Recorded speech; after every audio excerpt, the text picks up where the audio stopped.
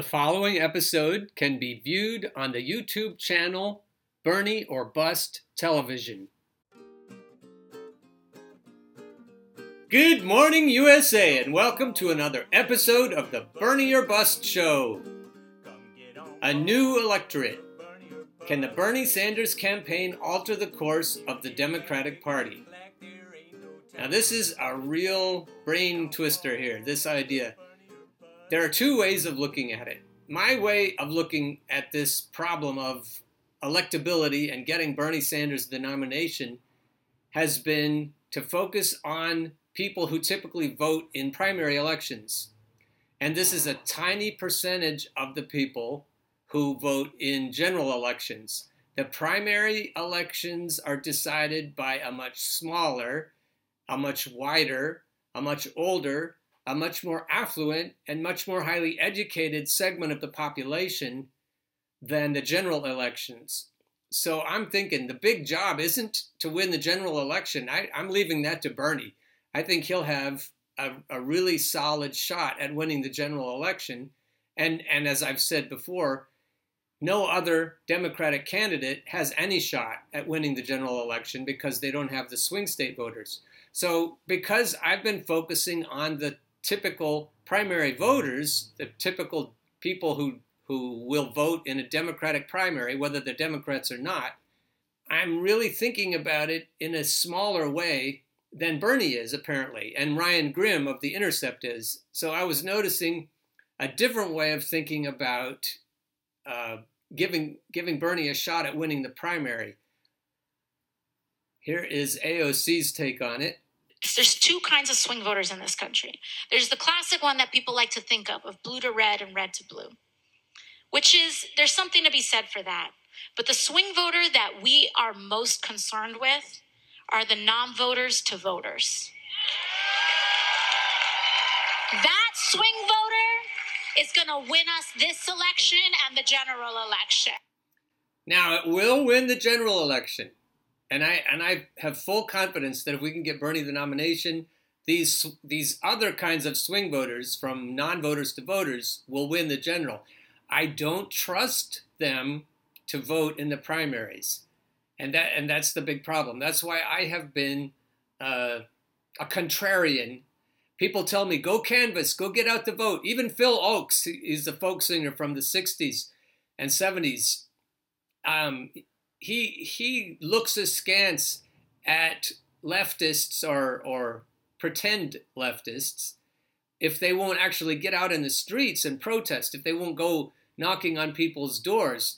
And there have been a bunch of Bernie supporters who look at me and they make me nervous because they're like, well, you're making a Bernie or Bust television show. You're on Facebook, you're on Twitter, you're actively trying to persuade the voting class, but are you out there knocking on doors trying to get non-voters to vote? And I did that last time. I did that for Bernie last time, and I will again. But this time around, I'm thinking, what good is it if we go to a brokered convention and they just hand it to Joe Biden or Bloomberg? They could hand it to anyone. I was doing some history, and I looked at a convention, I think it was Hubert Humphrey, who was given the nomination, and he hadn't won a single state's primary or caucus. I was like, that's how it works. The cigar chompers, they get in a back room and they decide what's going to happen. And that's still pretty painfully obvious that that's how the DNC still operates.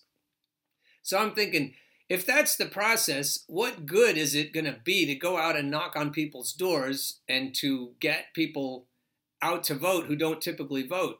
I do believe that that's going to win Bernie the general election, but I'm still skeptical. But to argue against me, I want to make sure that you understand that I understand the validity of the argument against me, and so I'm going to let you pour through that.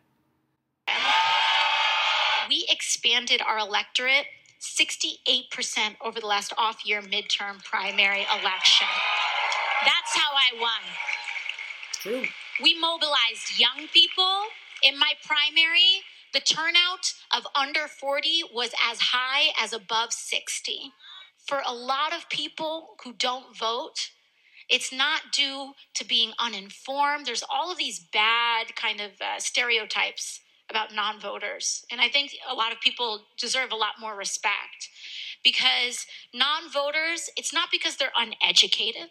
It's not because they're apathetic. It's because a lot of people don't want to consent to be governed by nonsense.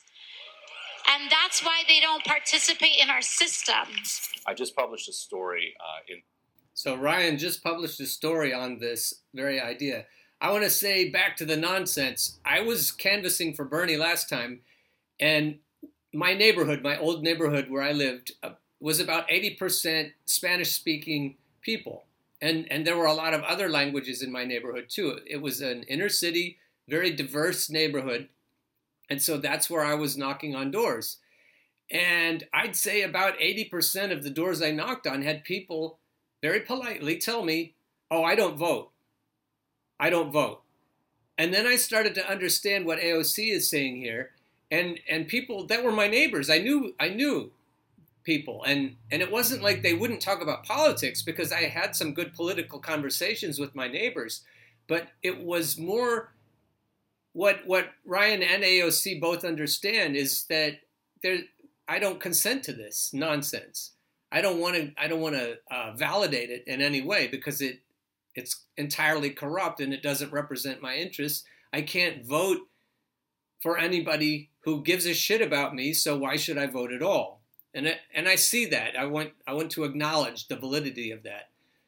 Now, the piece that he's about to talk about, Ryan Grim of The Intercept, January 3rd, 2020, A New Electorate.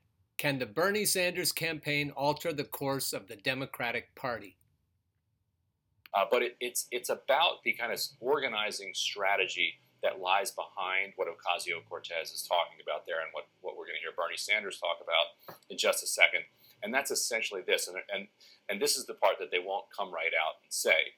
But the Democratic primary electorate, as it is currently constituted, kind of as it came out to the polls in 2012 and 2016, is whiter, wealthier, older, and more risk-averse than the Democratic Party as a whole. So that's why we should be suspicious, perhaps, that the newbies are going to come in and change all that. But if it can happen, it can happen. And I don't want to stand in the way of it, and I want to join in and help, roll up my sleeves and help if there's any chance it's going to change the outcome of the typically rigged against insurgent populists DNC process. So for Bernie Sanders, you have this weird paradox where he is probably better positioned to win a general election against Donald Trump than he is to win a primary in the current Democratic primary electorate. So what does that mean? It means that if he's going to be the Democratic nominee as a 78-year-old Democratic socialist, he's going to have to transform the electorate that comes out to the caucuses in Iowa, to the primaries in New Hampshire. And Bernie's going to talk very specifically about that in the next clip. But in order to do that, you can't just make a few viral videos, give some speeches, and hope that people click in and pay attention and come out on primary day. And he then makes the argument, it's a grinding process. And there's no shortcut. It's people going to their friends, people talking to people they know in their own neighborhoods, in their own communities, and making sure that they vote in the primaries, person by person. It's a very painstaking and exhausting process, but it may be the only way to overcome the current power structure in the DNC. The voting class is what pundits call them. The voting class, the people he's talking about, the white, risk-averse, affluent, educated Democrats, and I'm pounding on them all the time. I'm saying, look, wake up, guys. You have to care about everyone else in the world. You can't just care about your own class. And so it becomes a class battle, and I just keep hoping, waving the warning signals in their faces, hoping they'll understand that they're going to get Trump again unless they wake up to the fact that only Bernie can defeat Trump. And so that's where I've been. But Ryan and AOC are in a different place. They're saying, no, we need to go out. We need to, person by person, wake up the sleeping giant. That came from an article by Matt Karp and Megan Day in Jacobin magazine. So I really love the idea that we could wake up the sleeping giant and mobilize the sleeping giant and get people to vote who have never voted before. And that really would change everything. It would make our system much more democratic. And along with the waking giant of young people and of disenfranchised voters, of women and of people of color and LGBTQ community, all of the disenfranchised people who don't feel that the current system represents them. I love the idea of mobilizing everybody, rolling up our sleeves, wading into the streets if necessary, with our pitchforks if necessary. But I still don't believe that can happen in the primary election until I see it with my own eyes. So what I'm trying to say is I might keep going, trying to wake up the typical primary voters and let AOC and Ryan do their part in waking up everyone else.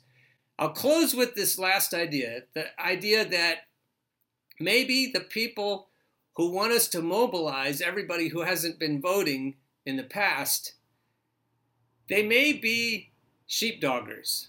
And that's the part that makes me nervous. I see some people like Norm Solomon that I think clearly are sheepdoggers, known sheepdoggers. The other known sheepdoggers are people who own Bernie groups on Facebook and also on Reddit. There are some known sheepdoggers there, and they want to take the energy of the newly energized electorate, the people who elected Alexandria Ocasio-Cortez. She said that she won because of the new voters, of the young voters. And she's right. That's why she won. And I'm all about it. But what I don't want to see happen is all of these newly energized voters shepherded into a Democratic Party that is still blatantly oligarchic, blatantly corrupt, blatantly corporate, in favor of Wall Street, in favor of endless wars. That's the DNC we have now. And so it makes me nervous to do all this work and to watch everyone else do all this work to bring these new voters in to help give Bernie the election, and then have Bernie turn right around and say, and now you should vote for the Democratic candidate no matter who it is. And I'm not signing on for that. There was a guy I talked about yesterday, former Ohio Governor Ted Strickland, a Biden supporter. He said this week that Sanders should not be discounted and seems to be less of a grouchy old man since he came back from his heart condition, but he warned Democrats to resist him and dismissed the suggestion that Sanders would have a better chance against Trump. My big concern isn't that he'll beat Joe, but that this movement of his may decide to take a walk if Bernie isn't the nominee, Strickland said. It'd be deadly to the Democratic Party if he didn't do everything he could to support the nominee. Now, if we do all this work and we get all of these new voters in, I want it to be clear that they're only in for Bernie. I'm not going to canvass for anyone who will come in and then vote blue no matter who. And the problem is that new voters haven't been paying attention the way I have and the way you probably have. They've been on the outside because they don't see politics as worth even involving themselves in. Sure, and so that's what the Sanders campaign is deploying at scale in a way that hasn't been done before. You know, there's a lot more to it, and I'd encourage everybody to check the piece out. But Bernie Sanders is completely bought into this strategy, and he understands that if he's going to win in the Democratic primary, that he has to expand the electorate. Here's how Sanders put it. We can win this Democratic nomination, but we can't do it without increased involvement in the political process. And what Alexandria said a few minutes ago is absolutely correct. There are a whole lot of folks out there who have given up. You know them. Some of you are in this room. Given up on the political process. My vote doesn't mean anything. Politics is bull. They're all liars. Why do I want to vote? Right? You heard that. All right. But meanwhile, Trump and his friends will spend hundreds and hundreds of millions, if not more than $1 billion, on this campaign in order to get re-elected. What we need to do is participate in this campaign in a way that we have never done it before. We believe in bringing non-traditional voters into the political process, young people, working people. Well, that was a fairly abrupt ending to the clip, but what I want to call this segment of the Bernie or Bust show is beware the sheepdoggers, or something to that effect. I'll keep mulling it over. But if you're doing all this work and you're transforming the Democratic Party, you have to understand the institutional memory.